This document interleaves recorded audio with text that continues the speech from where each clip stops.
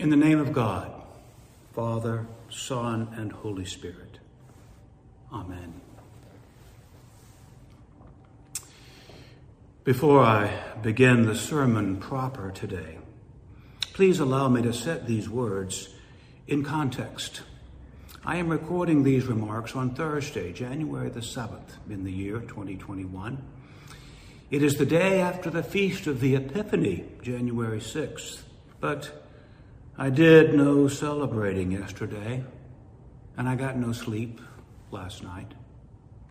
Yesterday, incited thugs terrorized the capital of the United States, defaced and damaged the Cathedral building, terrorized our elected officials, and did all this with apparent impunity.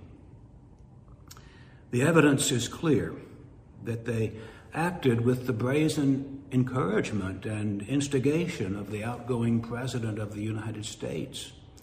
And the evidence is clear, not the claim, but the evidence. The evidence is clear that the outgoing President has been accepting, inciting, and amplifying such disgraceful and dishonorable behavior for years.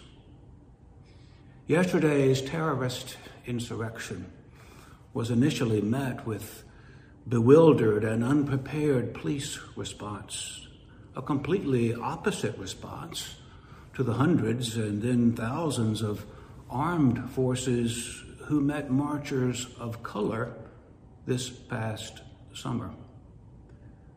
The racism in these two different responses is unmistakable to me. My spirit, my soul, is crushed and flat today. I am sickened and disheartened. You will hear this sermon on Sunday, 3 days after I have recorded it. I pray that our country and all our souls will have some peace and far more hope on this coming Sunday. Already I have been heartened by some brave and gallant actions, many of them coming from our home state of Georgia, upon which the attention of the entire country has been focused for 2 months. Thank you to so many of our elected leaders, certainly people like Georgia's Secretary of State and Georgia's voting officials. And thank you to all of you who have voted faithfully in the past year. What a year. I pray that the year 2020 is on its last gasps. I am charged with preaching the gospel of Jesus Christ for Sunday, January the 9th, in the year 2021. My text is from our first lesson. In the beginning, when God created the heavens and the earth was a formless void, and darkness covered the face of the deep, while a wind from God swept over the face of the waters. Then God said, "Let there be light," and there was light. And God saw that the light was good. And God separated the light from the darkness. And God called the light day, and the darkness he called night. And there was evening and there was morning, the first day. We read the first verses of the first chapter of the first book of the Bible today. The story of the first day of creation in the book of Genesis. Indeed, there is something about this Sunday that is a new beginning. In the church, it's a new beginning. We are beginning the season of Epiphany, the season of light and growth. We hear about the baptism of Jesus himself and his new beginning. We are in the early days of a new year ourselves. When the powerful leader, Alexander the Great, began his reign, he traveled about his kingdom, receiving congratulations from the people. People were eager to salute him and to admire him, and doubtless he enjoyed soaking in the adulation. The story goes that he was in Corinth, receiving such accolades, when he realized that one of the local eccentric philosophers had not come out to pay his respects. So Alexander the Great decided to go visit this strange philosopher, Diogenes himself. As Alexander the Great approached Diogenes, Diogenes did not even get up. He lay there soaking in the sun. But Alexander was determined to connect with Diogenes, and so Alexander asked Diogenes if there was anything he wanted or needed. Alexander said that he would do it for him. "Yes," said Diogenes. "Stand out of the sun." "Stand out of my light," he said. Ha!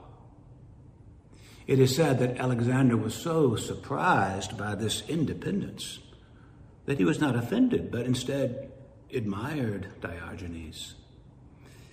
His followers were laughing at the incident, but Alexander apparently said, "Truly, if I were not Alexander, I wish I were Diogenes."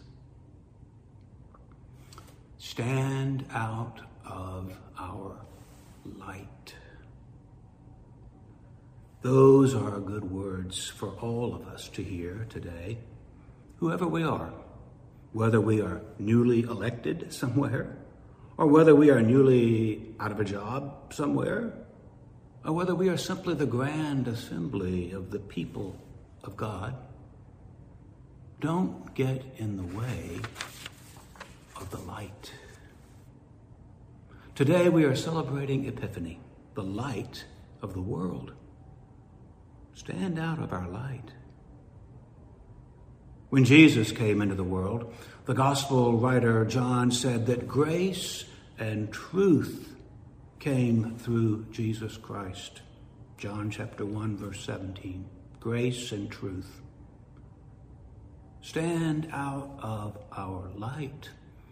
Stop standing in the way of grace and truth. A present-day philosopher, a man named James Williams, wrote a handy little book several years ago with that very title, Stand Out of Our Light. He starts the book with that familiar story of Alexander the Great and Diogenes. But his point is quite contemporary. He believes, with others, that our present age of astounding access to information has not saved us so much as it has debilitated us. We have so much information and also so much disinformation available to us all the time that we have lost the ability to truly pay attention to what is important and true. We have lost the ability to see what is truly light. Instead, we are distracted over and over again by so many things that can be unimportant and things that can be simply wrong. Some of it may be inconsequential enough. We can't watch television without also surfing from channel to channel, distracted at a moment's notice. We can't use our computers and tablets and smartphones without also jumping from website to website, distracted over and over again by the latest clickbait. But what is worse, says James Williams, is that we risk being manipulated. We are being manipulated by boundless information. Information once promised us salvation, but now it overwhelms us. We have forgotten, some of us, how to tell. We have forgotten how to discern accurate information from inaccurate information. We have forgotten how to tell the truth. And then, even worse, we repeat and retweet such disinformation. We spread bad gossip, saying such things as, "Oh, I'm just passing this on without comment," or "I'm just the messenger, not the message." Wrong. Once we have repeated disinformation, we are responsible for it. It is now our message. We have subtly agreed to it and amplified it. We become enablers. James Williams quotes Goethe in the superscript of one of his chapters, saying this: "Whoever will be great must be able to limit himself." Whoever would be great must limit themselves. As we remember the baptism of Jesus today, it's worth remembering that. John the Baptist questioned why Jesus needed to be baptized by John at all. Matthew chapter 3 says that John would have prevented him, saying, "I need to be baptized by you, and do you come to me?" But Jesus answered him, "Let it be so now, for it is proper for us in this way to fulfill all righteousness." Even Jesus, the light of the world, submitted to order and righteousness. Even Jesus submitted to baptism from another person. Scripture says that just as he was coming up out of the water, Jesus saw the heavens torn apart and the Spirit descending like a dove on him. And a voice came from heaven saying, "You are my Son, the beloved. With you I am well pleased." Whoever would be great must limit themselves, said Goethe, to any world leader. And Jesus said, whoever would be great among you must be servant of all. We worship Jesus, not the Jesus whose name gets posted up on a banner carried by thugs. No, we worship the Jesus who is not distracted by adulation or self-importance or narcissism as he began his ministry. He was not distracted by whatever was simply available before him. Today, Jesus shows us the art of paying attention to what needs attention. Order and righteousness, grace and truth, self-giving love. On this feast day, the feast day of the baptism of Christ, we remember how Jesus began his ministry. And in our remembrance, we commit to beginning anew as well. no matter who we are, no matter how many times we have re-begun before, no matter how many times we have reset, no matter how many times we've been born again. The vows of baptism offer us a chance to begin anew, to begin again and again, to reconnect to those things in life that are truly important and graceful and true, not to the distractions and misinformations of life. On the first day of creation, the very first day of creation, God said, "Let there be light." And God has been proclaiming that light on every day since. It is every day of every year that God says, "Let there be light. Let there be light." When Jesus, the light of the world, began his ministry submitting to baptism, a voice from heaven said, "You are my Son, the beloved." When we follow Jesus, that same voice speaks the same words to each of us. You are my child, my beloved. Yes, you. And you, and you, and you. You are loved, no matter who you are. No matter how many times you have won, and no matter how many times you have lost. No matter who you voted for, and no matter who you did not vote for. You are loved. That means you can transmit love too. It was in the year 1957, Christmas Day, December 25th, that Martin Luther King Jr.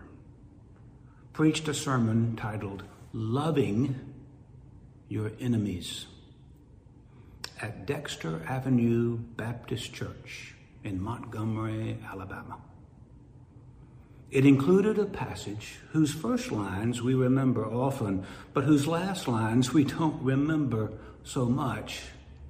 It goes like this. He said, "Darkness cannot drive out darkness. Only light can do that. Hate cannot drive out hate. Only love can do that. Hate multiplies hate.